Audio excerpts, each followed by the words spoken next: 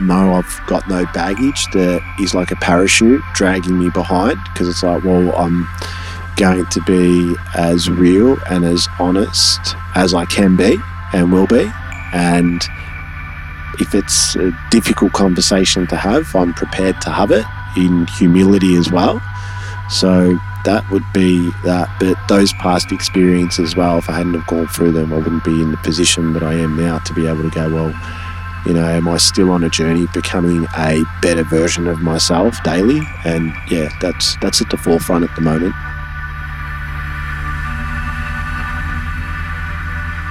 Welcome to Melbourne Reconnect. I'm Paul Medhurst with founder Nick Dunnan and the manager of the Paran Centre, Kai Murray-Lowe, with a very special guest, Grant Eagles. Welcome. Oh, thanks, mate. Good introduction there. Special. All right. Very special. See how we can deliver, really? Yeah. Yeah, so Grant, you're quite an interesting character in terms of where you've been, like in the corporate space in the Melbourne CBD to off on your spiritual kind of adventure and healing. And I know around the kind of spiritual scene around Melbourne, you've been a bit of a go-to guy for people to come in and fix certain situations. I know that the first time we came across you, we were dealing with a certain shaman type person, and then you were the person to be called in to help and go deeper within the kind of the metaphysical kind of world. But ultimately, you've gone from, you know, the corporate to, you know, a go-to guy around Melbourne to solve spiritual crises and things like that for people, or inner crises. And and then now you're on to, you know, being a conscious businessman. So do you want to tell us a little bit about your story, where you've been and where you're going now? Yeah, sure. It's for me, it really all started, when my grandfather died in, what was that, 2009, and I was at his funeral, and I love that man, and I just had there was no emotions running through me whatsoever. I was like, fuck, what's going on here? So a rites of passage opened up for me to move into Freemasonry and into ARMOC, which is the Rosicrucians, and at the same time too, that's where I was working in it at Downer, and, you know, managing a national business unit. But what was probably the hardest thing to do was separating those different lives. Like, I was essentially three characters for a period of time, and with the amount of stress that was coming through work, I was still hitting the gear and the booze pretty hard and trying to live, you know, a somewhat mystical life as well. And then, you know, as the journey went on, just kind of got to a point where I was having a lot of discussions with a lot of older men that, you know, I was kind of looking up to at one stage. And then, you know, they were at their, you know, mid-40s and their life was a fucking mess, you know. And I was like, am I actually jumping on this train and walking down this path? And I jumped on a plane from Perth to come back to Melbourne, and then there was this young fellow who walked on and looked at the news and said, "Is this fucking newsworthy?" And I kind of looked at him and said, "Yeah, you know, it's a decent flight from Perth to Melbourne." So, you know, 4 hours of contemplating, and then within the space of about 12 hours, I'd walked past Flight Centre and then was like, fuck it. So I walked in there and booked a one-way ticket to Peru, and then that afternoon resigned. But what had been transpiring probably for about 6 months before then was I continually just kept having this same kind of vision drop in, whether it be in dream state or just even through driving synchronicities and all the rest of the craziness that kind of goes on. You don't really speak to too many of your Aussie mates about that because the ridicule that comes from that, you're just like, no, I really can't be bothered. But yeah, just kind of set myself up to follow that journey. When I did resign, not too many people had backed me. Like, everyone was like, where are you going? You're going to the jungle to drink jungle juice. Like, are you fucking mad? And I'm like, well, yeah, I kind of am, I suppose. I could imagine the corporate space being a little bit not too aware of that kind of situation. Yeah? Not at all. There was a few that kind of knew me, have, you know, been out on the booze with them and, you know, what type of character you turn into. But even them, they were like, are you serious about this? And I'm like, yeah. Because I'd essentially just given myself as much time as what I needed. So when people want to speak to me about, when are you coming back or what are you doing? I was like, I've fucking got no idea. Like, if I go over there and find a mountain to sit on for the rest of my days, well, fucking so be it. And that's the kind of attitude I had with it.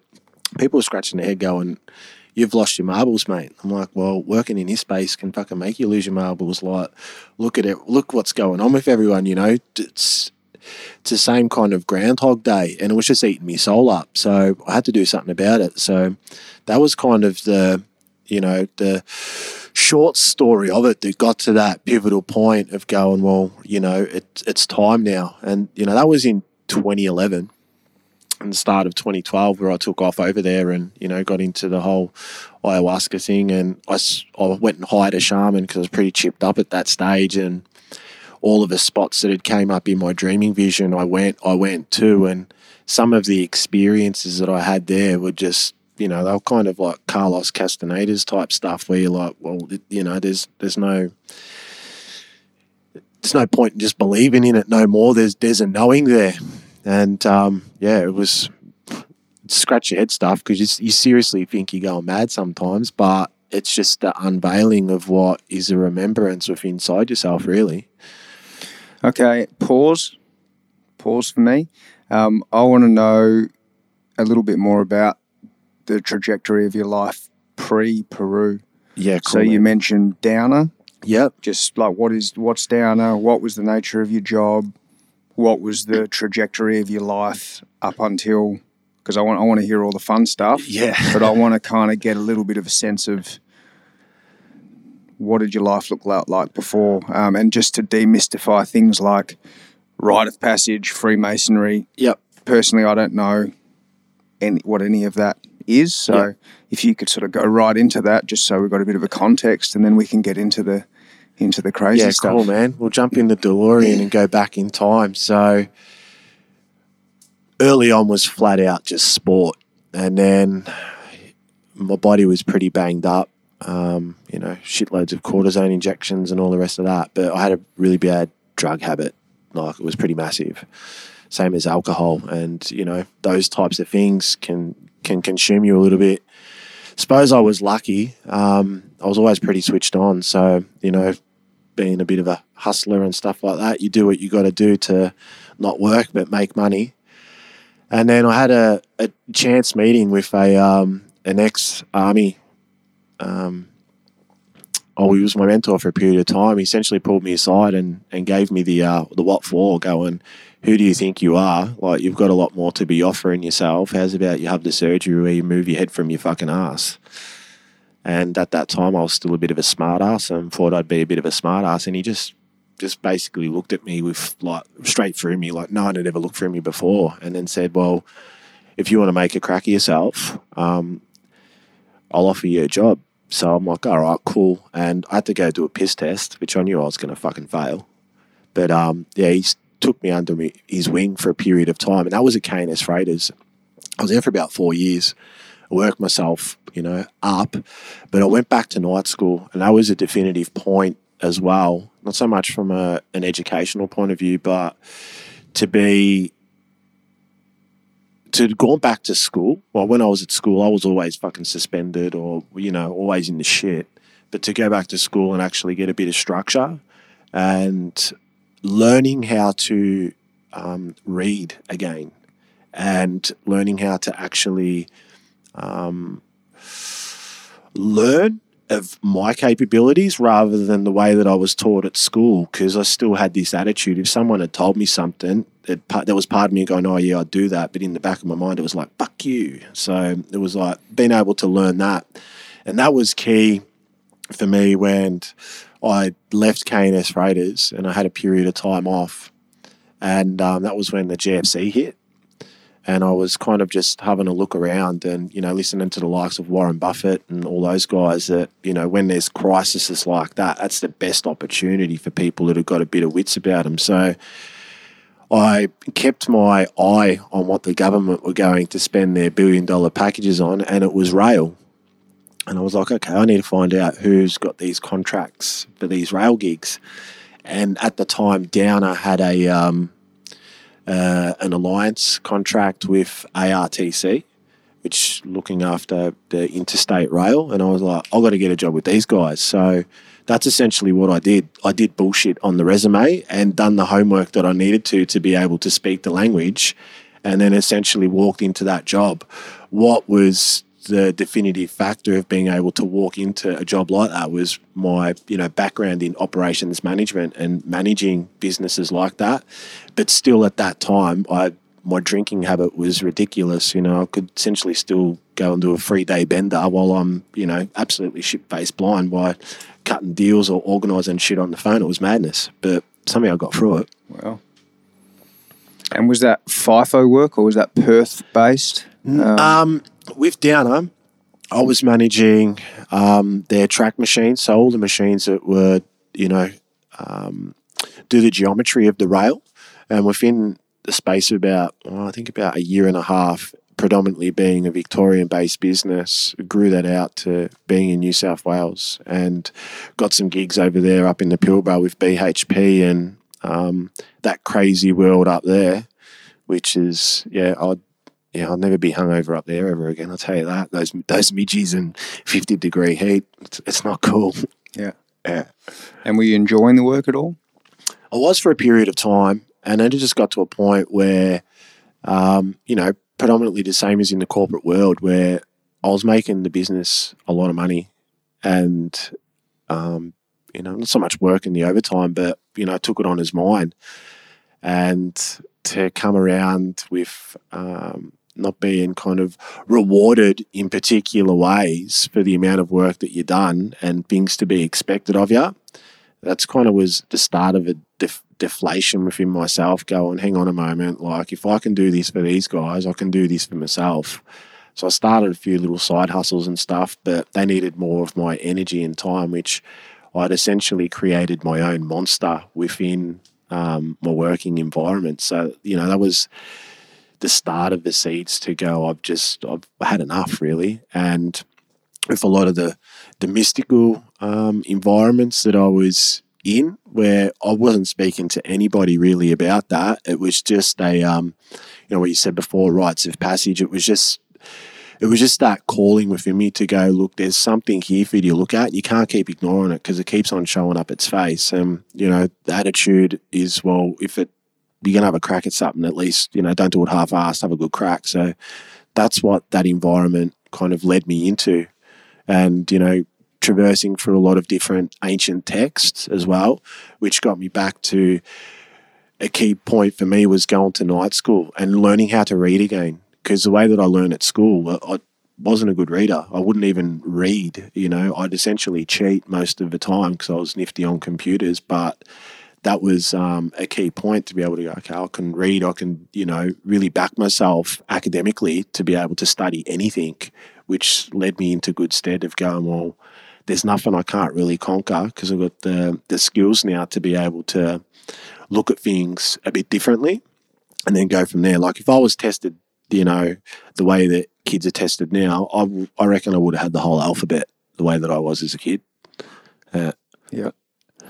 So before the jungle, you were saying you're having some mystical kind of insight. Was that through meditation or through stuff you were taking or through stuff you were reading? How was that? How did that kind of... Yeah. Was that something that was with you from a young age, or talk us how that started? I had some experiences when I was about 14 or 15 and a little bit younger, speaking to my mum and dad about it, but it was really around that age there where some things just started to open up and had some kind of knowledge drop into me where I was, class it as now as a download or whatnot, and kind of shut all of that off. You don't be an everyday dope smoker and expect to be retaining certain things. And then with the Rosicrucian kind of setup, which, you can speak about, is that you can be a member and you get sent out manifestos and you learn how to navigate those particular realms through meditation, through different ceremonies. And that there was just more of an opening to be stepping more into like the Egyptian pantheon side of things and the Egyptian Book of the Dead, and then, you know, moved into the Tibetan stuff. And then I just got really obsessed with, you know, ancient wisdom and cultures and just went gung-ho on all of that. But one in particular was always Inca, and particularly the Sacred Valley and Lake Titicaca. That was the continued vision that I kept on having, was of Lake Titicaca and this big kind of, you know, dragon-looking being and the sun discs, and, you know, it got really out there, almost movie-esque. For it to keep just happening like that, I'm like, well, I got to go and activate this. So I did. Yeah. And if anyone's listening, do not swim in that water. One morning I woke up and I'm like, oh yeah, cool, went for a bit of run, thinking I'm, you know, pretty good about myself, and I'm wearing me Collingwood short shorts. Could almost see my arse cheeks hanging out, and I'm there at this pier and I'm looking at these mountains that have got glaciers on them, and I decided to jump in the water. I was blue for about 4 hours after that. Just like Paul Medhurst on a Sunday recovery with the Collingwood Footy Club. Yeah, exactly. You guys got any questions before we get into the crazy stuff? Anything that's come up for you guys? I think for the main thing, I'm just generally interested. I don't know about you, Kai. You can jump in a second, but I'm definitely interested in terms of where you've gone, because I guess the essence of this podcast essentially is all about helping people see, or just highlighting unique individuals in Melbourne that have kind of found, reconnected to what's important and what they value, and you've been in that corporate, you know, FIFO kind of all around world of just hustling in the business world, to kind of now not kind of actually living the life that, you know, the path that you see that you want to live. So just more so, you know, the trajectory of where you've kind of gone to where you are now, where we've kind of gone through a fair bit of that already. Yeah. But just more so how you kind of jumped from the corporate side, you know, to the metaphysical. I think we kind of touched a fair bit on that, to then now as the conscious businessman, where you're kind of stepping into the best of both worlds, where you've kind of done the business. Yeah. You've done the metaphysical crazy, like more crazy than the average person will go into. Yeah. You know, that's for sure. And then to now as this conscious businessman.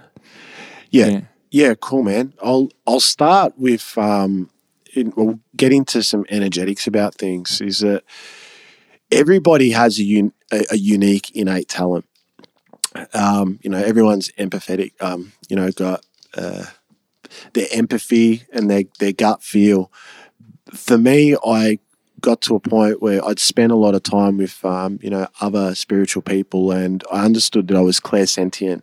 And then it was like, okay, so I really worked on those practices for that, and understanding through, you know, alchemy as well, the 3 different kingdoms, being the lower kingdom down in your belly, the middle kingdom up in your heart, and the upper kingdom up in your crown, where most of us from a corporate world and even in society, we're up here in, you know, the upper echelons of things. We've actually got no pillars or base or anything to actually have energy work through or gain insight from different realms, different connections, and even different aspects of ourselves that are traversing through different realms at the same time. So that there, moving through that, and then understanding as well that our dreaming body is down in our colon area, and healing that. And that was a long process. You know, it wasn't something that, you know, I smashed out over a month. It, you know, took me a good 1.5 years of sorting out what I had essentially done to my body, and the amount of shit that came out was ridiculous.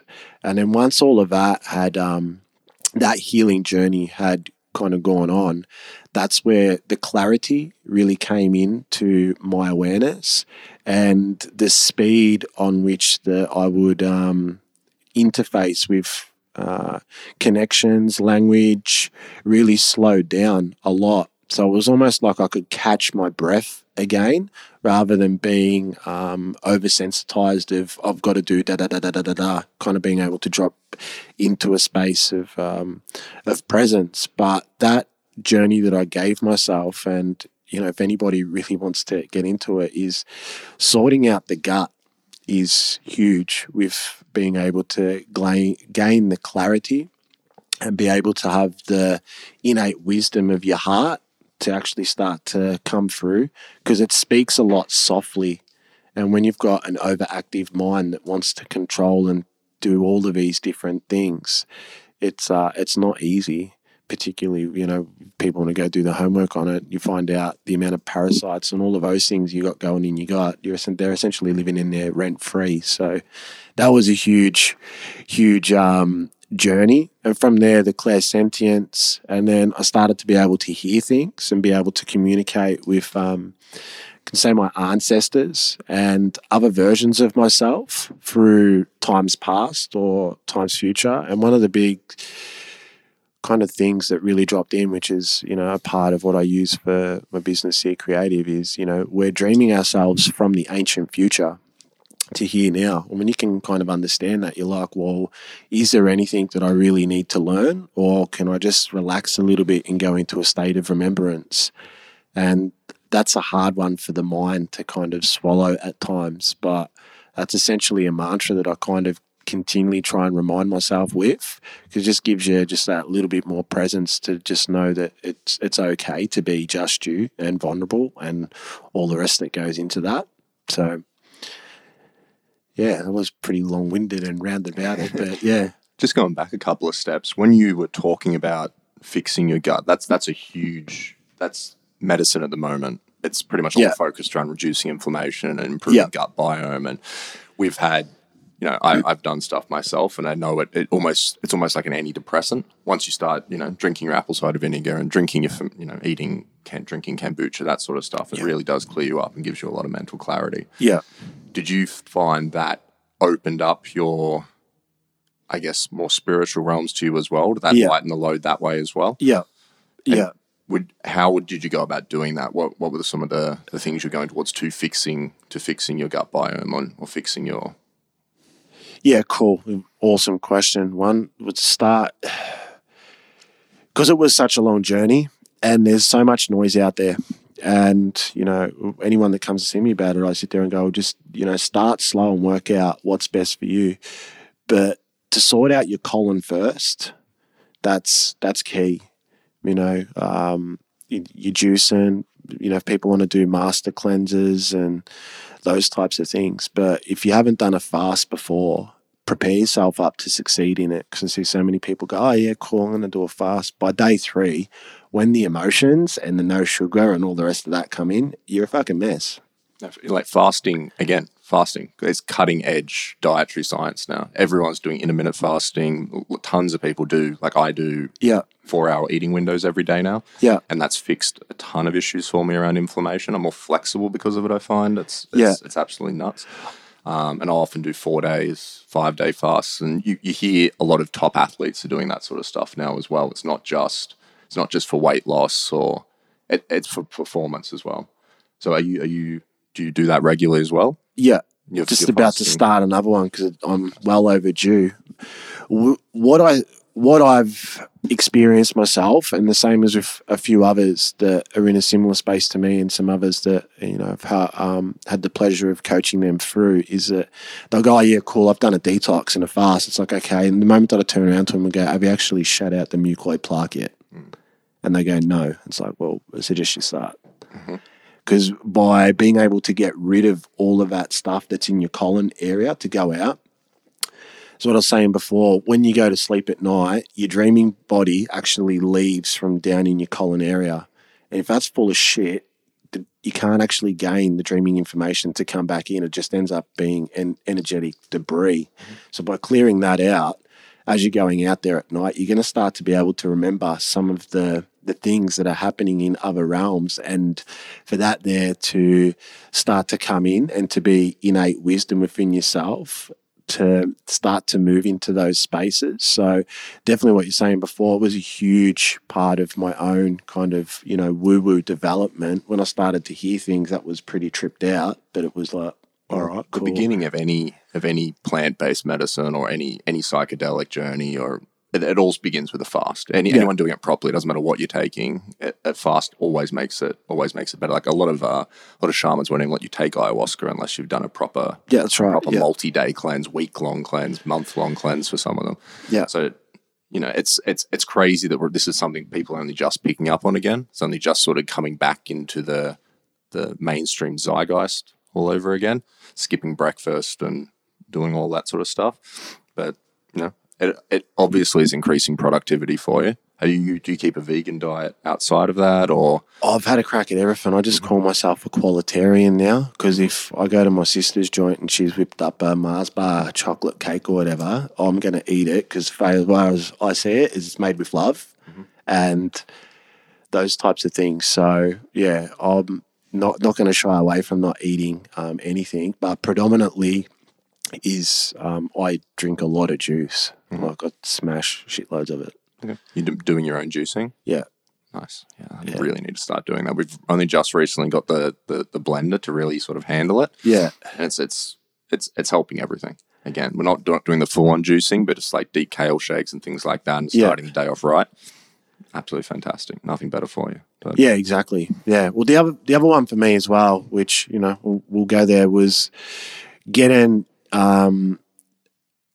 doing intravenous at least once or twice a month for a period of times. I try and do that at least a couple of times a year as well, to really boost myself up with all of my trace minerals, magnesium, and all the vitamins, so that I know within myself that my body's right to go. So whether it be training or, different spiritual practices or whatever I do, is that my body actually feels nurtured and it's in a nutritious state to be able to go, okay, cool, I've got this.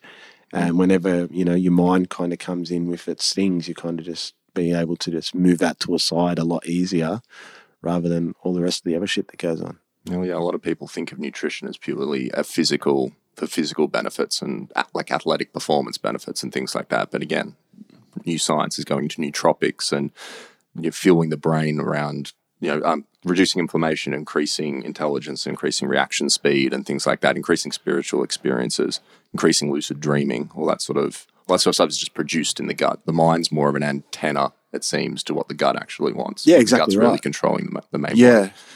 Yeah. And as I was saying before too, and a lot of, you can say, spiritual adepts know this, don't really speak about it, but to have solid foundations in your gut to be able to build the other kingdoms is what's important, so that you can always come back to a center of knowing where your balance state is. And the moment that you start to pivot off, well, I've got protocols in place to be able to go and do these types of things. Like, you can't put diesel in a Ferrari and expect it to be running fucking flat out. So I find that funny as well with I was saying before, like I caught up for some people last week, and they're doing really good stuff in their life with business and all the rest of it, but health wise they're a fucking mess. Yeah, and that's a lot of our customers we see here are the same, killing it financially, but everything else, they're just shells of themselves. Would that be the first step you would take? You'd tell someone to take if they came to you looking to change their life? The first thing is to organise their gut health. It's those types of things. It fixes everything. It fixes the amount of people we've seen here with conditions from fibromyalgia, rheumatoid arthritis. They go see. We've got a doctor that we work with who specialises in gut microbiome. They go see him. 3 weeks later, they're off half of their medication. They're not sleeping all day anymore. And it's the cure to all that ails you these days is keeping that inflammation nice and reduced and allowing your body to actually have its natural processes, allow it to heal itself, allow it to have moments to breathe, to digest. You're not constantly just inflamed and fighting things off anymore. Oh, definitely. And another key one as well with, continuing before what I was saying about with the gut, when the colon and your gut's clean and you can, really get that empty and do a proper liver flush, like a proper one, and see what actually comes out in the bowl, and you look at that and go, that's been inside me for how long? Because if you have a look at, the liver is storing emotions and all of those types of things. If you've never really done a good liver flush, your body's holding on to emotions probably from when you were, 8, 9, 10, 11 years old. So if you've gone through some traumatic experiences, they're still running around in your nervous system. And through that type of, healing journey with the gut can start to open up some of the things you need to work on in your heart, and then be able to move through that, and then obviously come up to the crown side of things. I have a lot of people come to me that want to, open up and have the wham bam angelic experiences and all the rest of that stuff. Most of the time they end up just blowing their crown chakra and end up, being woo-woo far too much. I done that where, kind of skipped a couple of steps because you want to have those experiences. But when it comes down to it, having a solid foundation within your gut and getting that sorted, you're going to set yourself up for success the rest of your life. Everyone wants shortcuts, but you're never gonna get there if your body feels miserable. Like you're never getting there if the rest of you is falling apart and constantly battling off conditions and things like that. Yeah, exactly. So, and that's been the foundation of most of those ceremonies. Yeah. Off to you, Paul. Clairsentience. So Yes. I think I enjoy like demystifying things. I know that they're valid, but for a lot of people, that won't mean anything to them. So that's a way that you have like that's how it started for me. Yeah. And what is it? Clairsentience is, we can say a knowing, but through that knowing, there's a felt expression that goes with that, and it almost unfolds a little bit for it from there without getting too woo about it. Try and stay practical about it. So, you can go into a room and you have that, kind of funny feeling about things, and you can kind of almost, not so much predict, but what's going on before it's happened. That's more of a clairsentience type of thing, where the clairaudience with people hearing, and then the third eye stuff is the interesting one, because there's so many different variations of that as well, with being psychic, where for me I could not see at the very start, but as I kind of went through my own journey over a few years, and then when my sight turned on, I thought I was going fucking crazy there for a while, really. Yeah. Start seeing different colours and energies and beings that aren't really in the room, and they start to talk to you, and you're like, all right, I've fucking, something's going on here. Yeah. Yeah. So walk us through those things. So you're saying that the clairsentience came online when you started to get your gut. Was that pre or post Peru? Or? That was pre-Peru. Okay. Like I started to clean my act up at the beginning of 2011. Mm-hmm. And when I would drink, I'd almost just go to sleep, but I'd still sometimes go have some benders and stuff, but not as much. So I set myself up really for when I got to Peru, that was the work. I wanted to really discover all that I was, ever have been, and, essentially go on a quest to find God within yourself.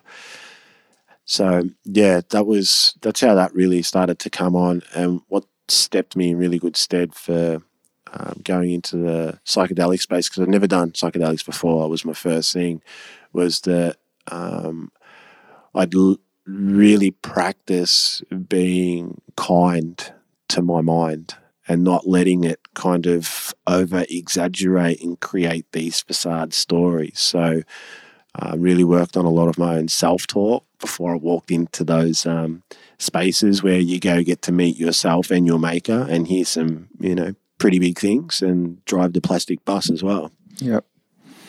Well, I want to hear about the cool experiences, or All right. Cool. Did you come away from Peru having garnered whatever wisdom you were looking for? Like that's a pretty big, a bold statement to kind of the fact that you this will sound pretty tripped out, but we'll go there. I went to a place called Amora Mora, which is if people want to type it into Google, just type in Peru Stargate, and the story, the legends behind that were a story I'd heard when I was very young. It just resonated with me, and I went there, and when I got there, it was one of those moments that, first time I'd been there, but I was like, I know this place. Something was going on within my heart, my body, had the shakes going on, and the guide who was a shaman that I was with opened it up. We done some ceremony, and when I put my head up against the doorway there, I could feel like this hand come almost down into my spine and was like doing something to my spine. I was like, oh, cool, we'll just run with this. This is just how it's going. And I'd already done an ayahuasca retreat, so I was like, okay. And then it was 2 days later that I hired a boat and went to Island of the Sun and Island of the Moon, and went to Island of the Sun, and I walked up there to where the rock of Lake Titicaca is, and there was 3 or 4 shaman around. One of them was very old, and he walked straight up to me, and my last name's Eagles, and he came up to me and said, oh, the eagle, you're here, come. And I'm like, fuck. Obviously, this shaman's had a chat to him the night before, whatever. And some of the stuff he said to me, no one could have known. And then I was like, all right, cool, this is getting really real now. And I went up to this rock and done an offering, and it was like kind of a translucid computer screen had kind of opened up in front of me, and these codes just started to come into my third eye, and my eyes went all googly-eyed and stuff. I'm like, all right, cool, this is getting out there again.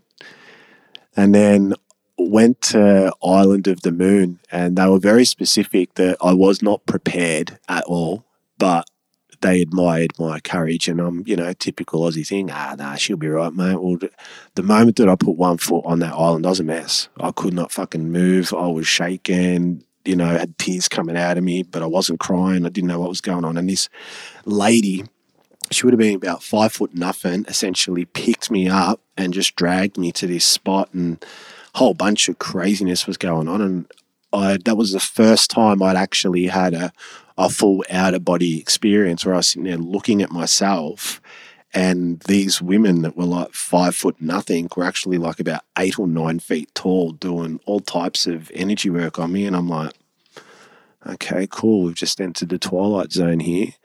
And it wasn't until when I got back about 5 or 6 months later, I essentially turned one of my bedrooms into a temple and spent all my time in there, essentially meditating and doing all types of different stuff, that I actually got to experience. It was another version of myself in the past that was calling me to go to that spot to give me information, and really got out, way out there. And I was like, okay, cool, this is getting into some next level shit now. And that's when the directive kind of come through that I needed to really work on healing my gut and my body, and not so much information essentially, but breadcrumbs were set up for me to kind of follow, and just to trust my innate knowing and synchronicities as they come, to go, don't ignore them, follow them. And sometimes I'll, pretty out there, but kind of went through it. There was a few times where I went to the post office and had crystals and shit like that taped on me because I'd forgotten about them. So, as far as it went out there, like, I had a good crack at it. But they were just some of those things there, and that were like, well, the definitions of what I thought was possible, to be having those types of experiences, to be like, all right, cool. But my environment when I come home was that I didn't have many friends that I could be sharing those types of experiences with. So I essentially, locked myself off for a period of time. And, that was my life for a long period of time, day in, day out. It was, I was treating it like I was a prize fighter, all right. So, the other thing with that too is my plan was to come back from Peru, spend about 6 or 7 months, do that, and then maybe, start a business or walk into another corporate job. That ended up being, 6.5 years later, going through that experience. And as, what Nick was saying earlier was that I'd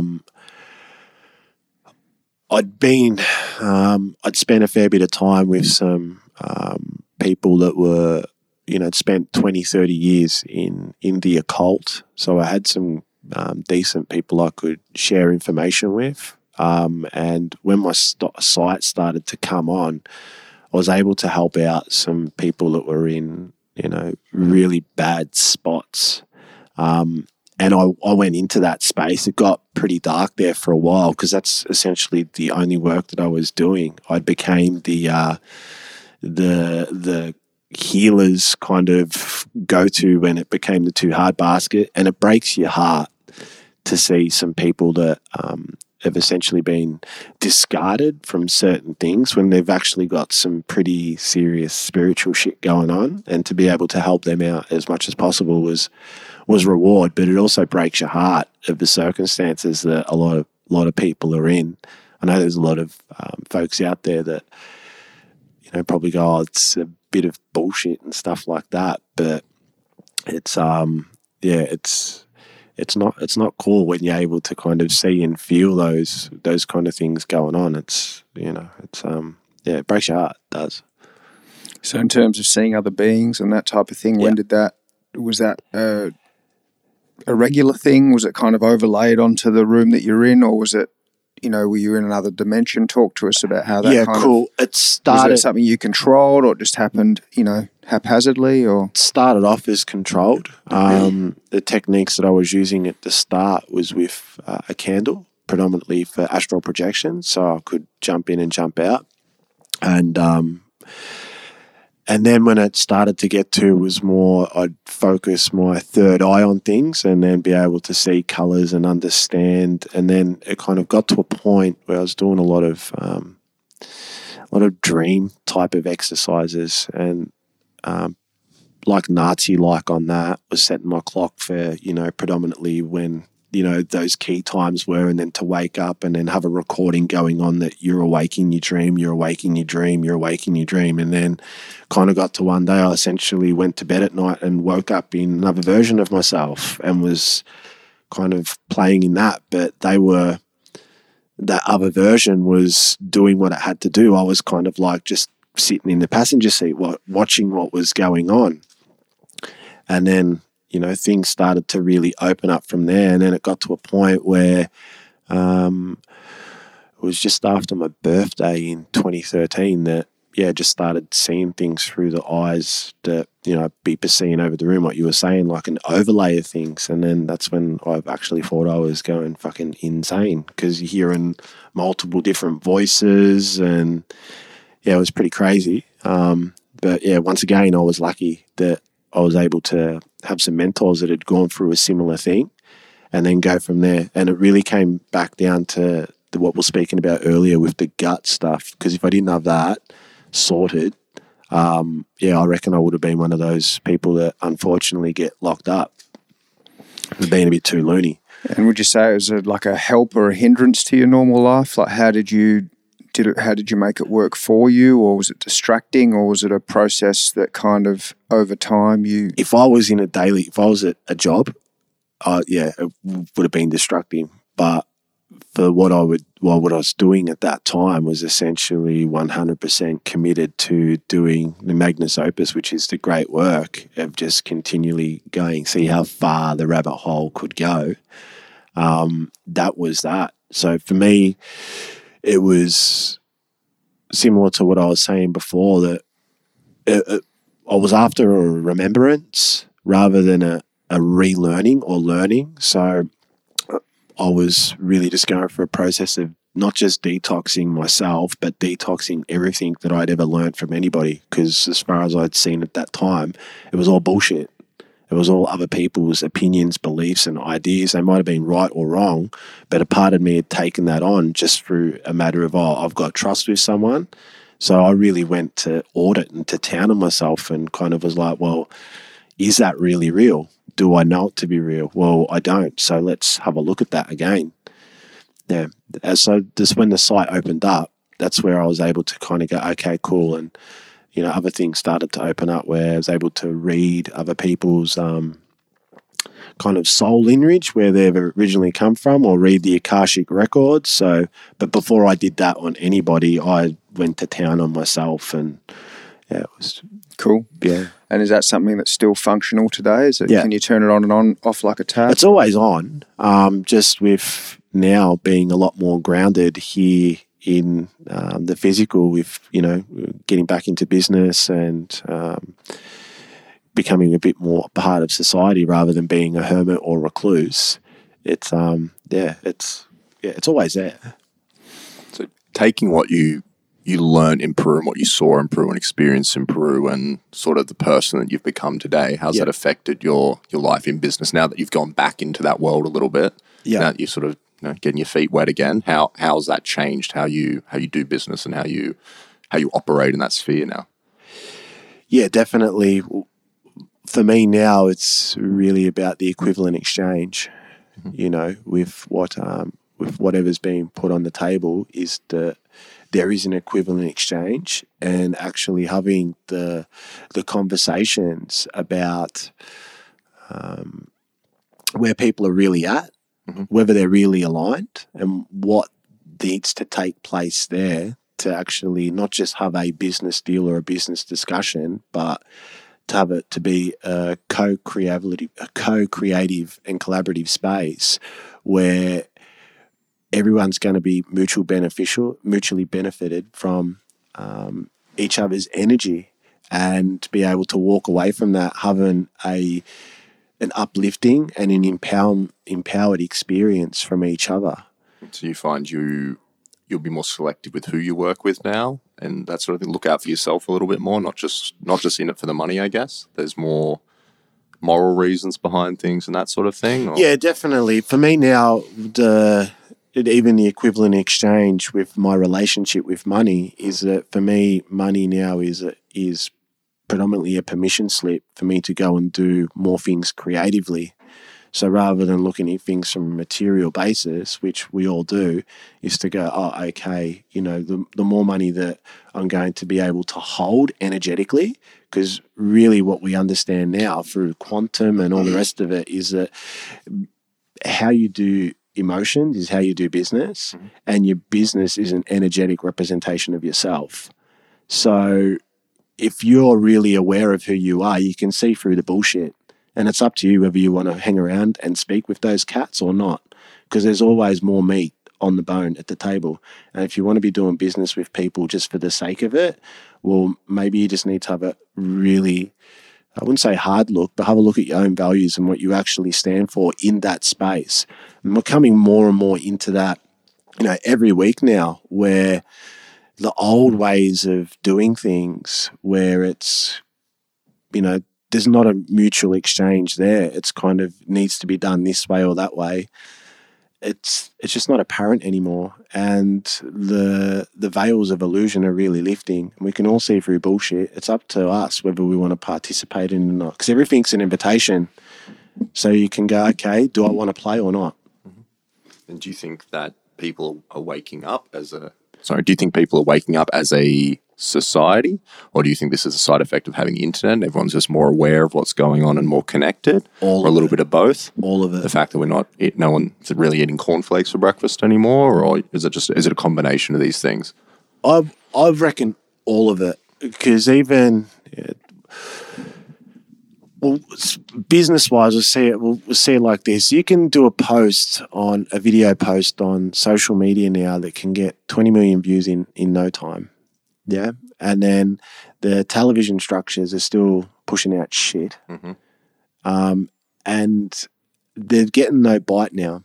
And through social media and even discussions of like this podcast and all the rest of it, people are now allocating more time to choosing what information they want to take on. Now that there is the first part of really taking an empowerment step within yourself, is actually fueling your mind of what you want to, rather than sitting down, reading a newspaper or watching a television, actually sitting down and allocating your own empowerment to what actually is it that I'm going to choose to listen to or I want to know about.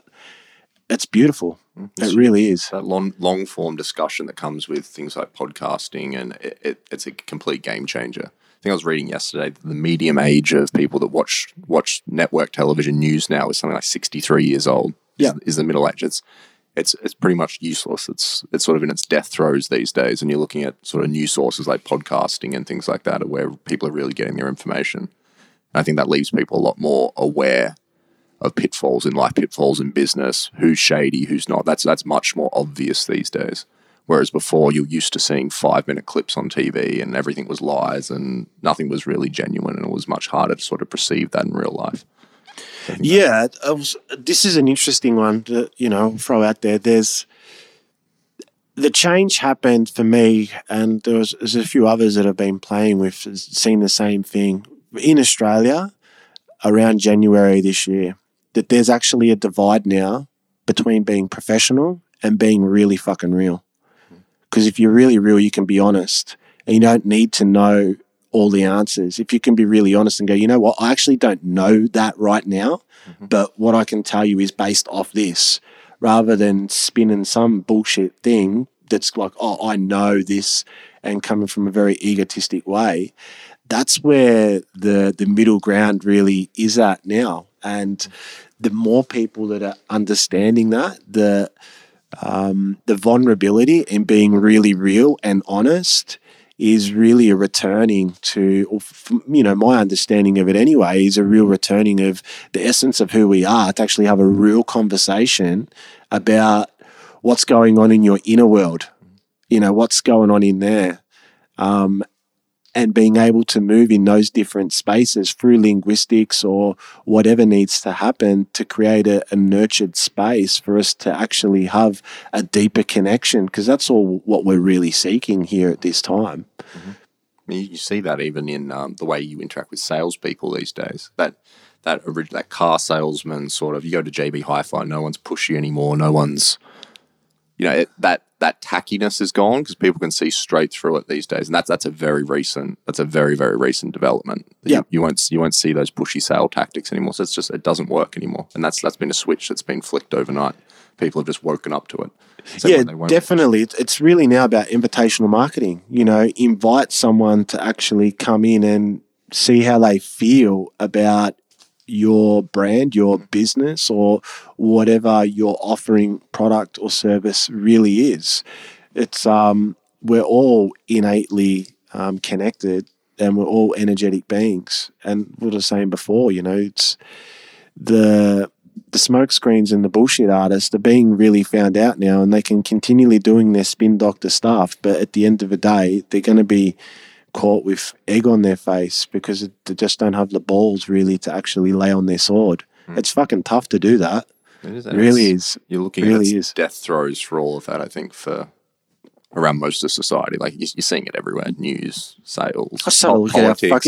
Just have a look at politics. Yeah, politics, none of those dickheads are ever going to lay on their sword and just keep spinning bullshit. But the sad thing about it is, though, the whole country knows that. Everyone around the world knows that they're spin doctors, and they still believe their own bullshit. I find it how many more hilarious. Election cycles can possibly happen like that? There's only a generation or two more that are going to put up with that style of voting and that style of election cycle and the lies and the nonsense. It's probably in its last sort of days, and the whole world seems to be waking up for that. So yeah, definitely. There's actually a really interesting business within Melbourne.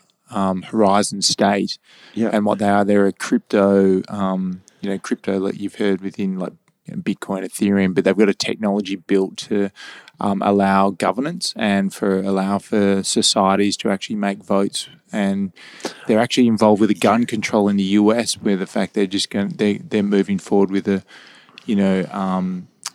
project at the moment where they're allowing everyone through a successful podcast guy created this movement around let's just make the vote and then have all the data there. So long story short, there's a company here in Melbourne which is leading the way actually internationally for online governance and moving away that voting can actually be done and we can all make decisions on certain things without these people in play. Yeah, blockchain technology, that's where it's at. Everyone's got their say and can have a look at what's really fucking going on. It's brilliant.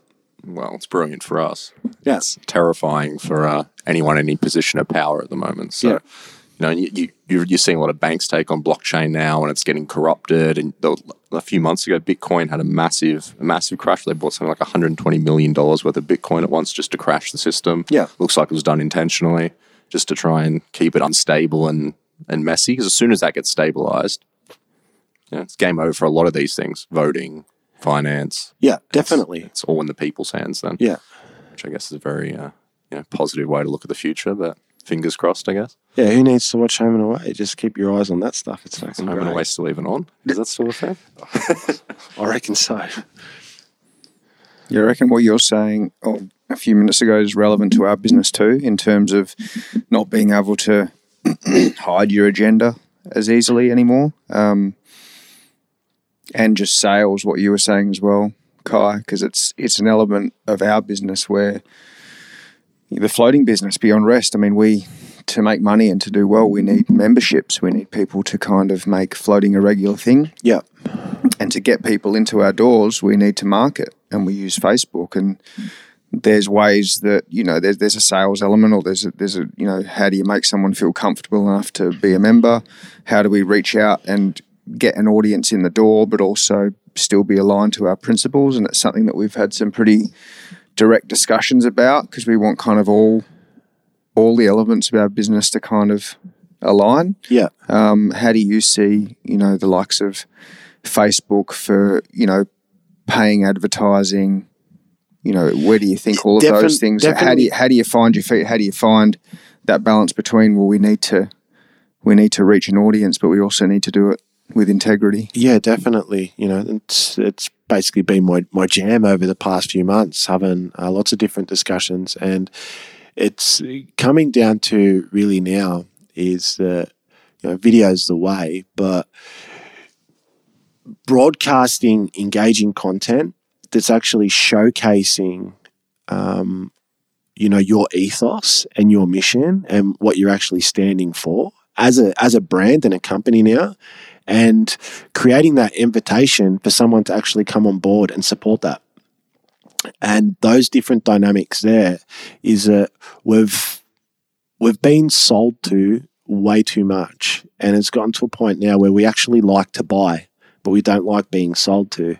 But if we're gaining information or even marketing material that is showcasing the benefits and the engagement and the culture of a business, we're going to align with that, because it's like, okay, cool, I see this, all right, here's an invitation here. I'm actually going to walk in there and maybe give this a go. Like, these people don't just seem honest. Like, everything that they're doing is their ethos and their mission and set upon their values. Like, they're straight up, they're legit. I'll go and, spend some time or my money with these guys because I feel congruent with what they're saying. It's those underlying messages now, because I think, well, and the data's there to back this up as well, is that it was a study that Qantas did. I'll write it down, can put it in notes or whatever like that. But Qantas actually done, paid thousands or lots of money for it to find out whether people would actually pay a little bit extra on their airfares if Qantas went renewable with, essentially green with all of their stuff. Come back 86, I think it was 80 something percent yes. And there's been a lot of other studies like that have been done worldwide where that information is coming back with the exact same. So that's saying that people will actually spend that little bit extra if they know a business or the culture of an environment is actually doing those types of, those 1%ers that make a difference. So being able to showcase the values, the culture, ethos and mission in a way that's, sexy, cool and creative, people will jump at. Yeah.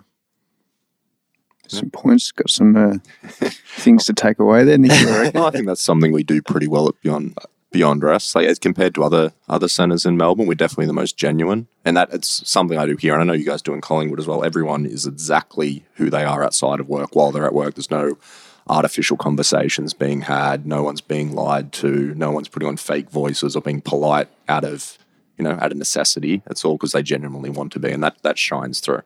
People trust us here because of that. People, you build real relationships, and people can feel those. They're actually friends, not customers. After a while, because it's a human to human relationship while they're here. It's not a worker to customer relationship.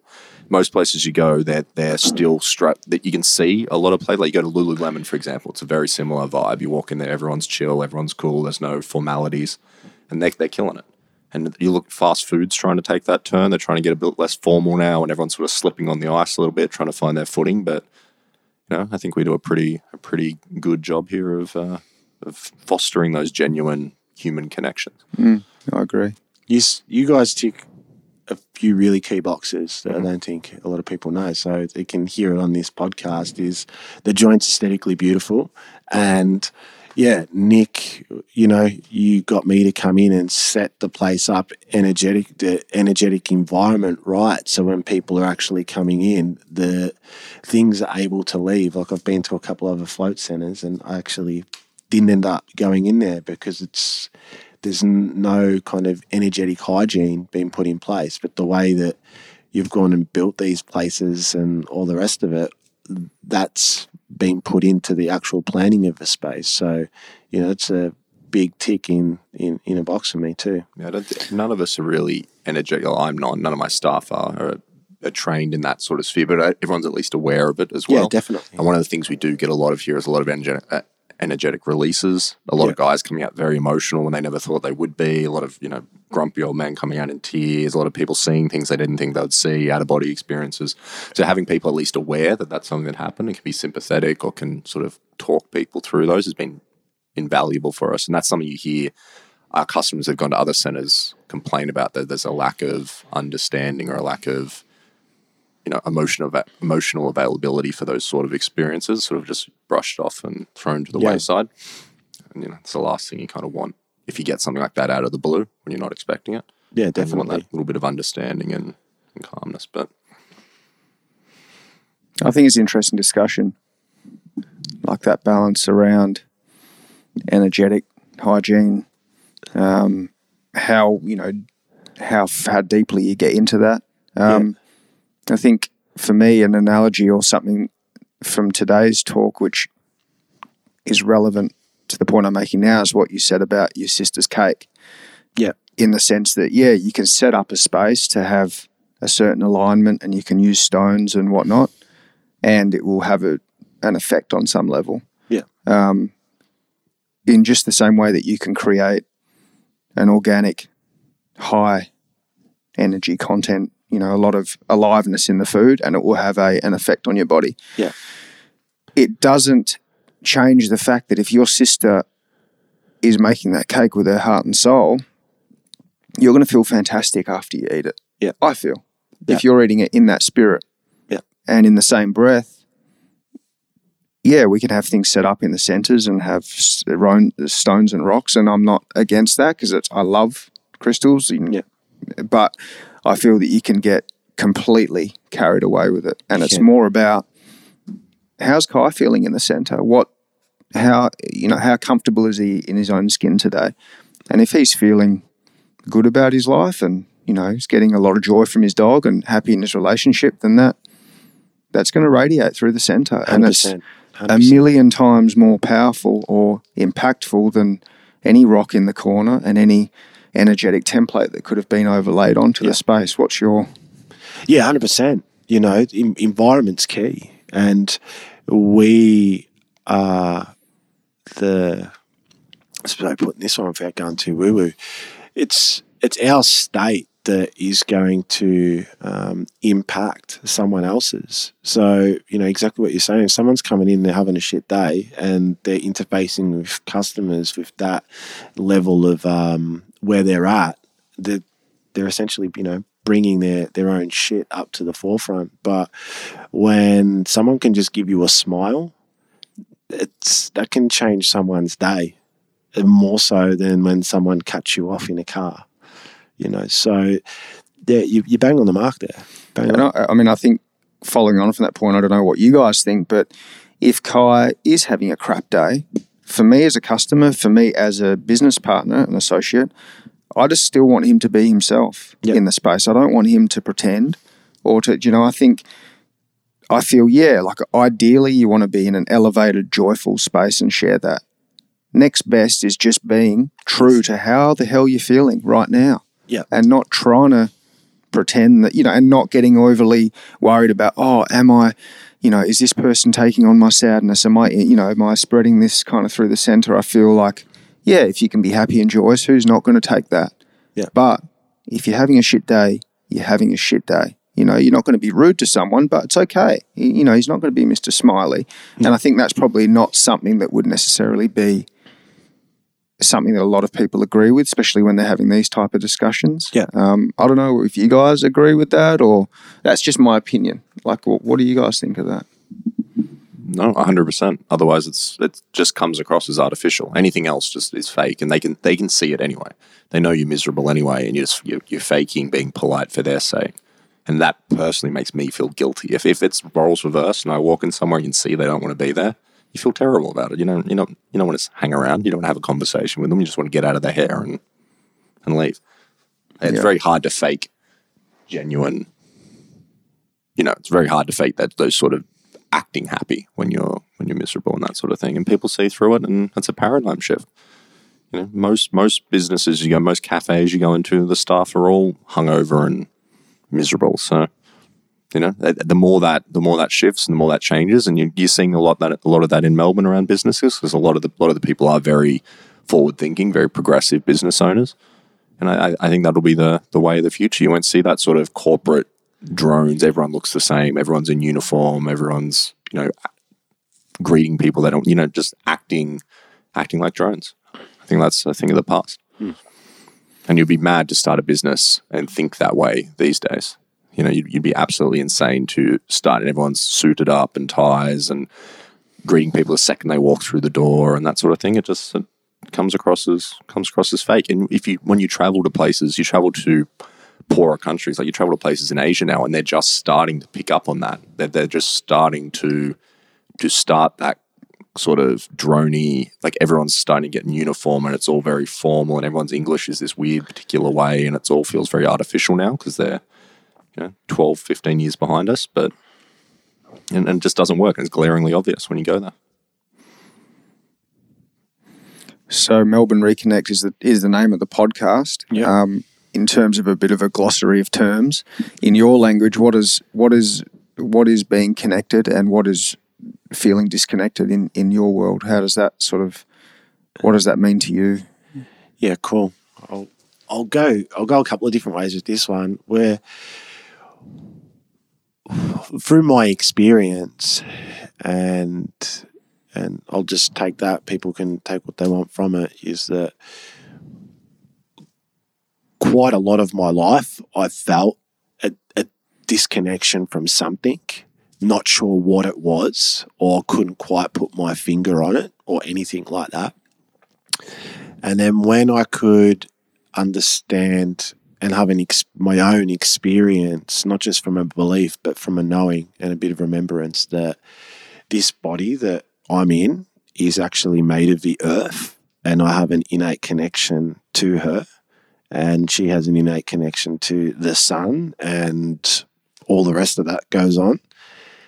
I just try and keep it there, because you go out there, you can be out there for a few years, like what happened to me.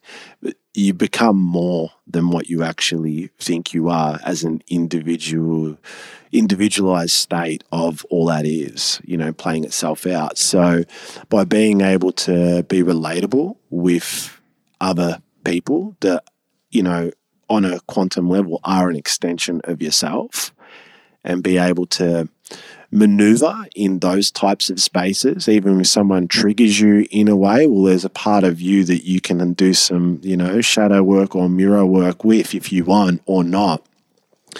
But the ideas of that there being the connective state is, what I would really put onto that, and reconnecting to that, not so much philosophy, but that understanding of my own experience and remembrance is, something that I remind myself constantly, because it's very easy to just get caught up with this person done this to me, therefore I need to act in this particular way, rather than just, maybe be the observer, have a breath and go, yeah, now's not the time to be having that discussion with myself, because there's an emotional charge that's just going to separate me from any type of fucking learning and predominantly make an ass of myself most of the time.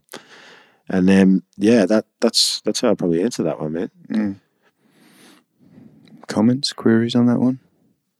I got another. Oh, yeah. Kai? No?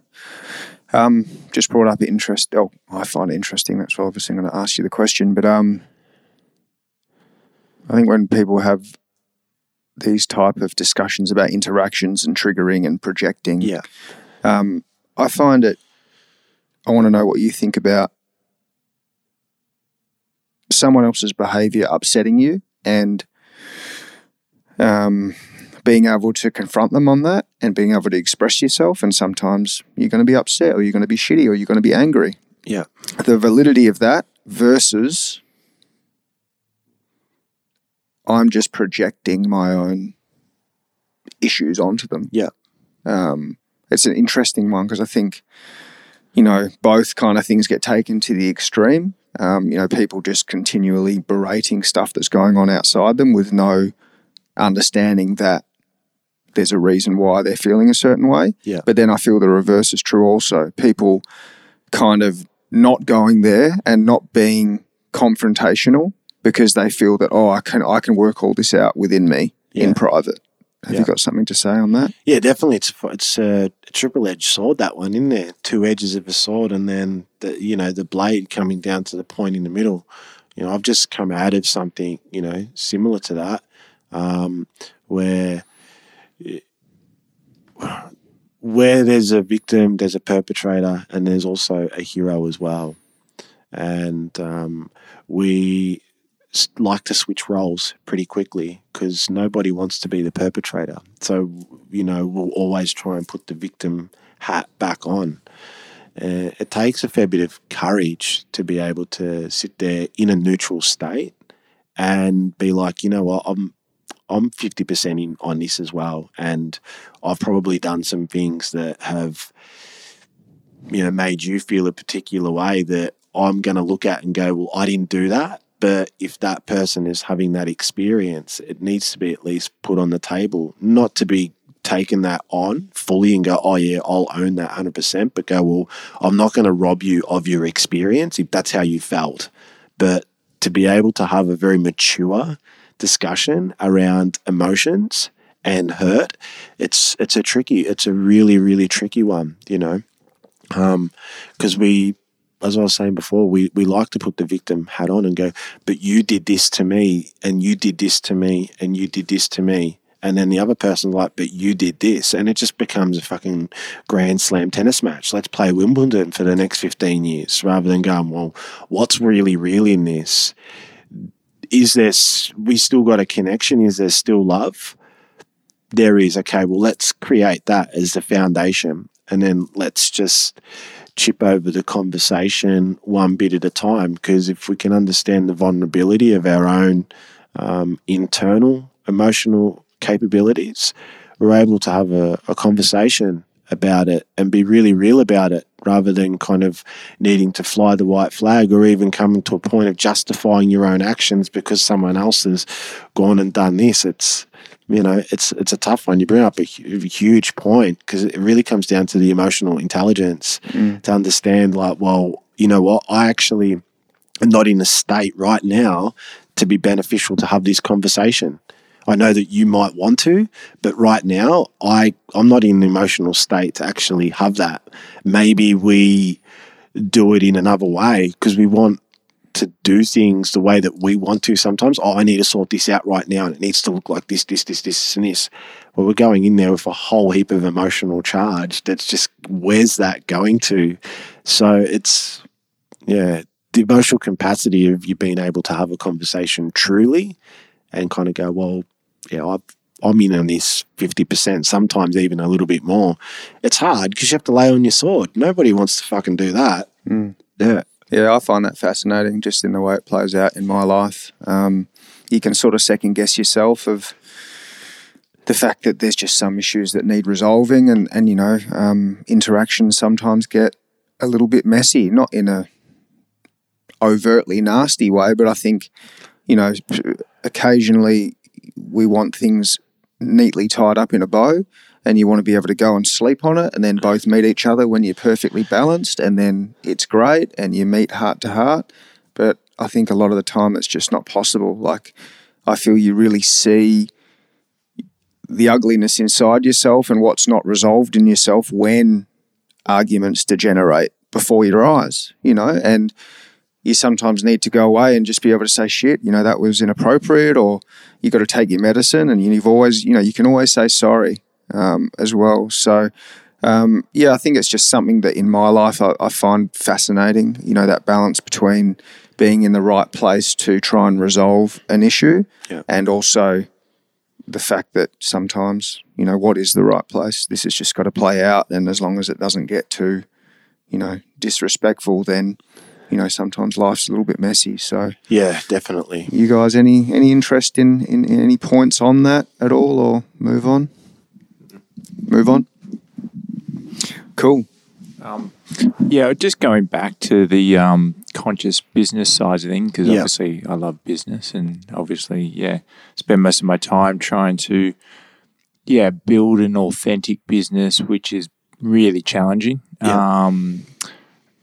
With us trying to, go forward through, through our vision of what we're trying to do with the float centres and, live our values, which I think we talked about. Authentic connections is one, so which Paul and Kai have, touched on there. But in terms of you walk into a business, what do you say to that business to turn, let's say there's a small business in Melbourne somewhere around, like what are you doing to get involved to kind of change them within to out to actually put their message out there so that they actually get a better response for their business? Yeah, cool. It's big. It's a big one, but predominantly first thing that I wouldn't say I challenge people on, but is to get them to explain their ethos, what they're actually in business for. Because sometimes what someone started to go into business at the start with, it can change as they grow, and that there becomes their brand voice. And is that being communicated directly to their customers or even to the market? So to create that congruency and consistency in their messaging and the way that their values are so much spun out as well, but how their values are able to be taken into account, that this is a business that actually is an entity. It is a living, breathing person that has a mission, has goals, has an ethos, has a language that it is able to speak, and it offers an experience if you want to come and communicate with it. So understanding, taking people on that journey and coming into an alignment with that is similar to what I was saying before. A business is an energetic representation of the people that are in it, and predominantly its builder and its brand. And we all go through changes, and sometimes the business does, and it gets to a point where it's like, actually, not communicating all that well to my customers or to my market. So do I need to work on my language?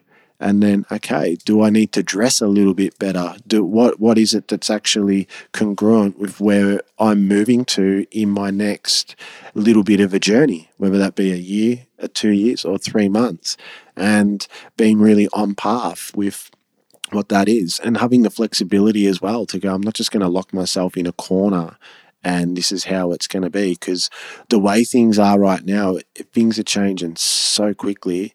And if you're able to see something that is a little bit just further ahead and you're like, you know what, we can actually make a little bit of an adjustment here to position ourselves in a particular way that we're going to be able to be heard and heard correctly by people. Because then when, nothing's ever changed with that. The best marketing is someone else's experience of your business. And if they're speaking to somebody in the language that you have presented to them, your ethos and your mission and all of that is coming congruent, and it's come from that entity that you've created. Yeah, nice. Yeah, that's something that, we're trying to strive for within the business. I think we do a reasonable job at it, like in terms of what we do, but, looking at kind of where we can go and move forward from there. But, there's definitely one thing that changes, always around, and one thing, everything's massively changing at all times, and we just have to flow with, okay, this works, now that doesn't work, and this doesn't work, but at the same stage, obviously, your ethos and, that message just needs to be constantly consistent. But then for someone coming in, having their first float, for example, they're not really going to be, we're not going to give them this really detailed message about how we're going to raise consciousness or anything like that. They're coming in for stress relief and all that kind of thing. So there's a different message depending on the life cycle of that particular person. But I won't get too much into the business technical sides of things. But for me, it's reconnection to my path in life in the business detail sides. However, it's just something I find fascinating. I just find it really interesting, your journey going from, corporate jockey to tripped out cat to conscious business. Tell us about where you're at now. Like you're coaching. You've got a coaching website. I haven't been doing that for a while. Okay. Yeah, just been on a monster healing journey. So, I was still helping out people that were, essentially being thrown to the side with some of their woo-woo shit that was going on. But from a mentoring coaching thing, I just put that on the side because I just didn't have the emotional capacity to hold space the way that I set myself the level to. And I like to be congruent within myself with that. So, but over the past, since the start of the year, been building Seer Creative, which is a conscious consulting and digital agency. So yeah, just building that to a point now where just had a soft launch and got a few clients that on the go at the moment, and start to move out into some different areas where be doing, business growth immersions where, essentially come in, have a look underneath the hood of your business and, work with people to get things really set up. So, one term is to be able to scale, but to give themselves a bit of a business detox and go, okay, cool, these are the things that we don't really need to be spending time and energy on.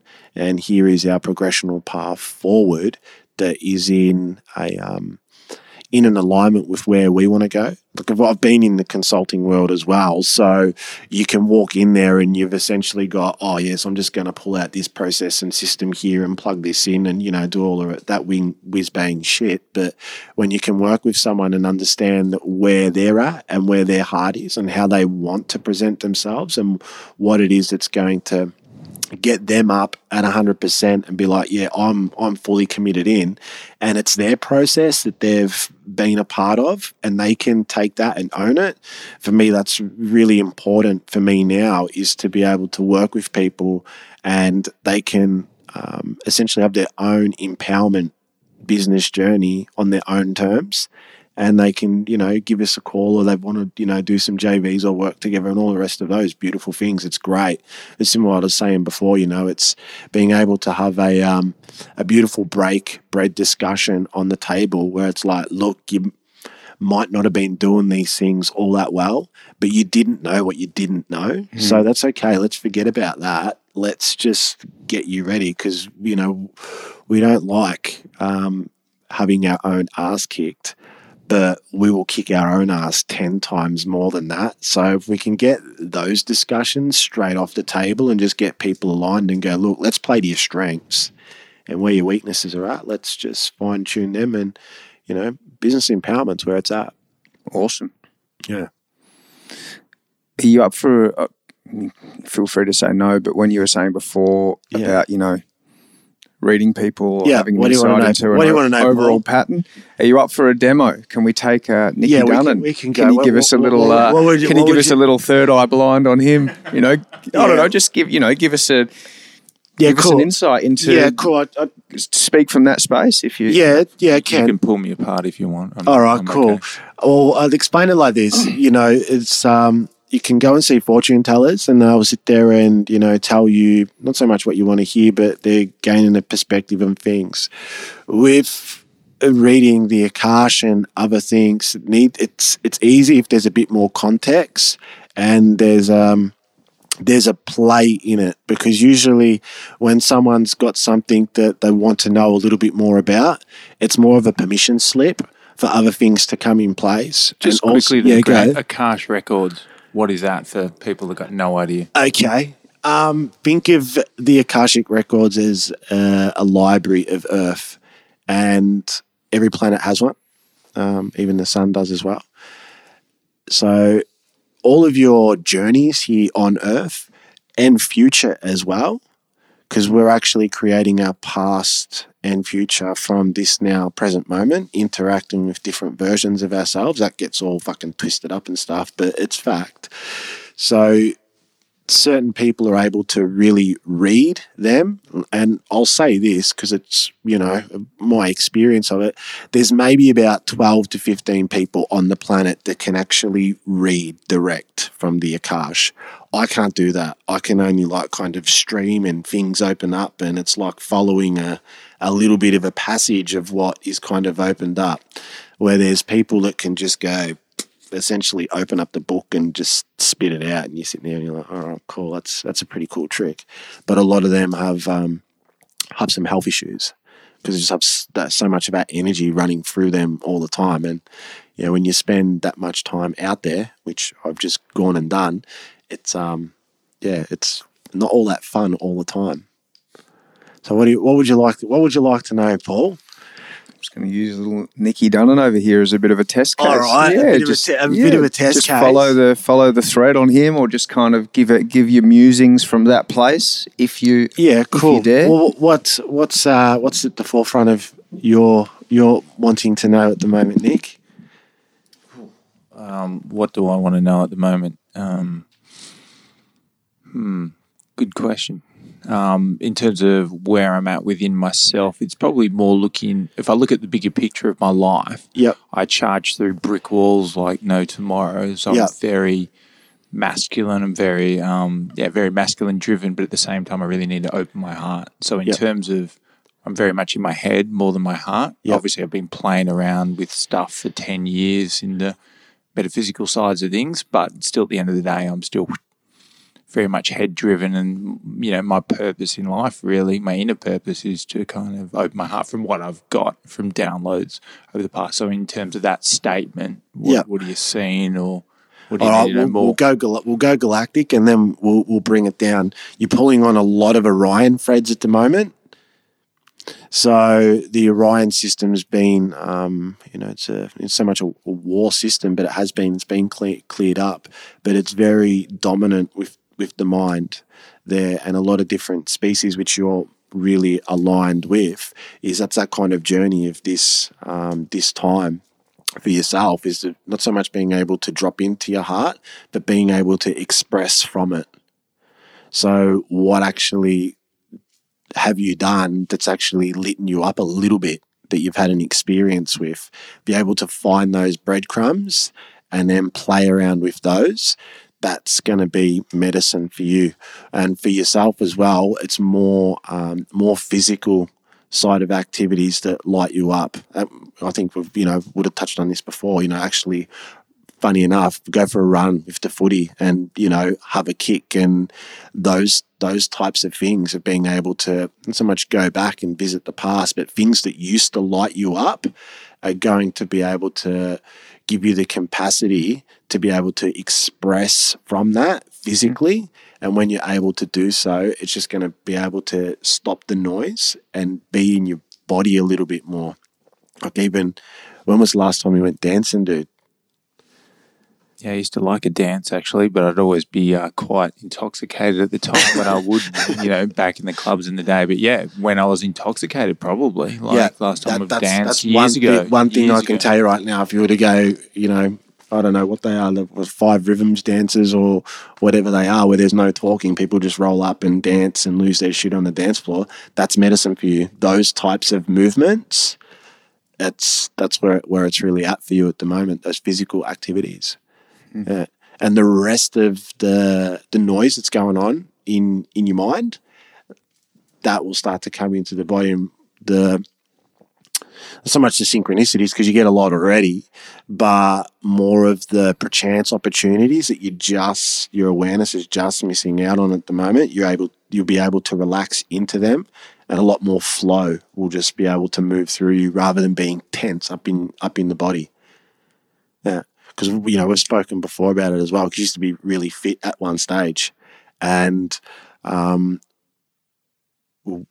and women, if they've had predominantly in their teenage to early 20, if they've been at an elite fitness type level and it's not so much there now, they've still got that memory of it and their body's able to carry a lot more oxygen. And when it's in that state, you're able to move a lot more fluidly because you're moving more into an intuitive and instinctive state with the body.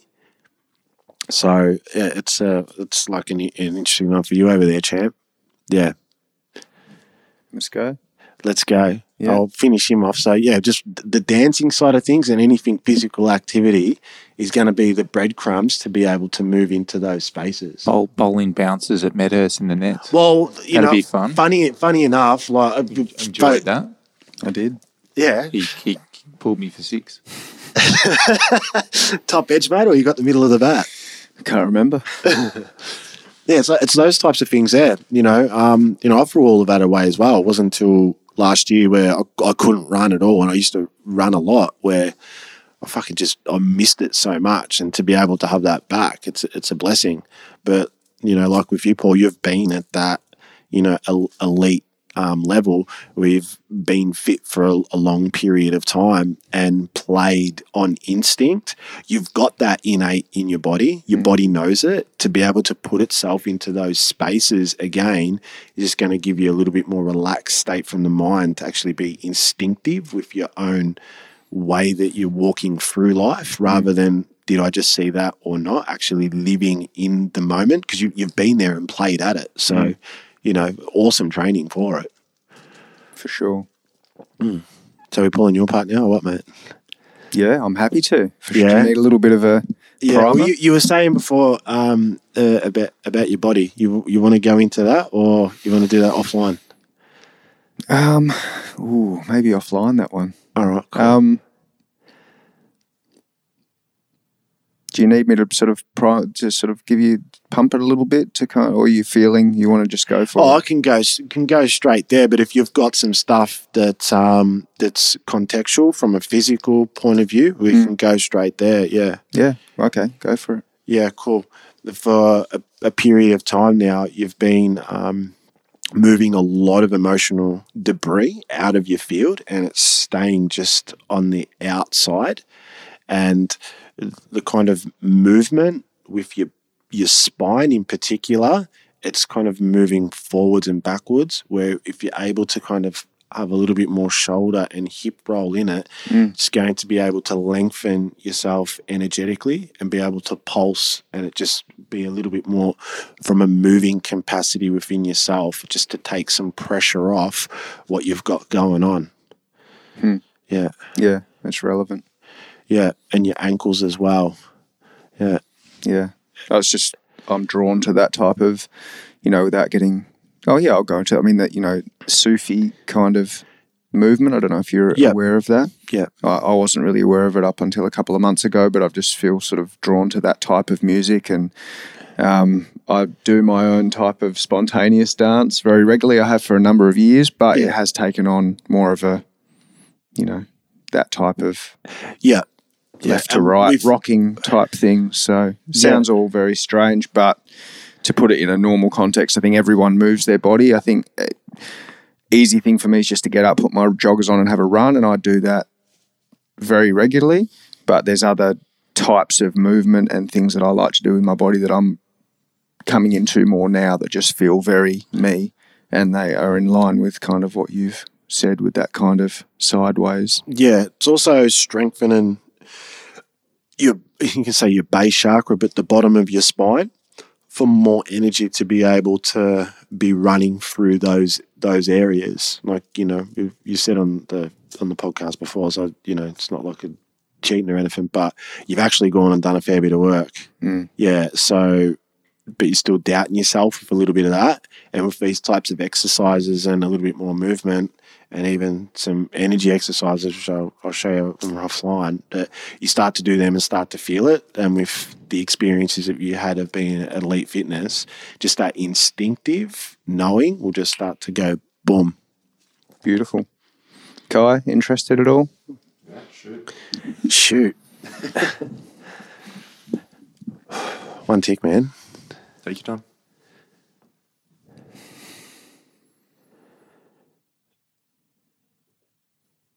much relaxing do you do, mate? Plenty. Look, I probably spend most of my time pretty chilled out. Yeah. At the moment, not so much. I'm a little bit caffeinated. It's been a bit of a day before this, but yeah, there's plenty of my downtime is probably my most precious thing to me. Like I put a huge value on free time. Like huge. Like you'd never get me working where I've got to do an hour-long commute. I'm not getting paid for it or anything like that. I spent a lot of, and I'm trying to do a lot less these days as well. What are you doing when you're in that time? In that time? Yeah. Just got a new puppy. So it's a lot of puppy stuff, and I do a lot of jiu-jitsu, which is sort of my happy place. Okay, how much reading do you do? Not nearly enough. What books have been jumping out at you? Recently, we've got Compass and the Nail, which I haven't actually read yet. I've just received it. I'm used to be an avid fiction reader. Yep. Not so much non-fiction stuff in my early 20s stuff. I do a lot of podcast listening. I want a lot of audiobooks still, but actually physically reading has been something I've been wanting to get back to for a long time, especially just before bed or like towards the end of the night, as opposed to, sort of going to bed phone in hand or headphones in and things like that. And it's been something I've been putting off starting back up again for a very long time. I'll just be straight with you, dude, to cut through the bullshit. Your higher selves knocking on the top of your head going, you need to be reading. Mm-hmm. Yeah. Whatever books are jumping out at you, whether that's just a permission slip for you to actually change the frequency of how your mind is activating, or immerse yourself into the book or the story to give you a felt experience more from the external world rather than being so internal from that resting state. And that'll just open up some things for you there, definitely. No, it's 100% something I know that I've needed to do for a while. Get back. So I used to read everything all the time, and now I definitely have replaced it with podcasting for the most part, or audiobooks, and I get a lot of good information that way as well. But physically, actually sitting down and reading, there is something quite meditative to that as well. Go to the TS bookshop in Melbourne. Yeah. And just walk around there and see what book kind of just jumps out at you. All right. Theosophical Society. Yeah, on Russell Street. Mm-hmm. Yeah, go there. See what book jumps out at you. Easy. I will. 100%. It's that's a sort of kick I need, I guess. But it's 100%. It's been something that has been playing for months, and just sort of keep pushing it away. Just go away. We'll start next week. We'll start next week. We'll start next week. It's not that I don't have the time for it at all. It's just even just start them with 1 page a night. Mm-hmm. Oh, I can. Once I get going, it'll become an obsession for a little bit, I dare say. Oh, cool. Yeah, set yourself up to succeed, though. Mm-hmm. Definitely. Yeah, you'll have. Yeah, there's something there for you with the reading. Definitely. Well, your higher self's kind of it's been doing that since March, dude. Okay, since March. All right. So what happened? What happened? Yeah, what happened in March? March is a long time ago. What happened in March? What was going on in March? I honestly, you got your dog. What's the month? No, almost 6 months. No, 6 months ago, 7 months ago, a little bit before that. Would have been a lot going on in March, but nothing that I can. Yeah, cool. I can blow straight up. But all right. Yeah, let's do it. Yeah, cool. I know. It's like I said, something I've wanted to do. So, I'm not like it's not like I'm, pressed for resources here either. We've got, you've got shit ton some of books pretty cool here. Between books all our there. centers, we've got our own little library anyway. So Yeah, there's some stuff I wanted to pick up for a while. So yeah, awesome. cool. Thank you. You're welcome. We've got to wrap it up. Nick's got a big question. It's going to be a question that we try and ask all of our guests. Yep. So, Nicky, wrap it up, mate. Yeah, so looking at the biggest regret of the dying. So there was a study done a few years ago, or whatever it was, and what they did is they looked at people on their deathbed, spoke to lots of people there, and then came up and then found the most common reason, the biggest regret. And the biggest regret was that they wished they lived a life that was true to themselves rather than what others wanted them to live.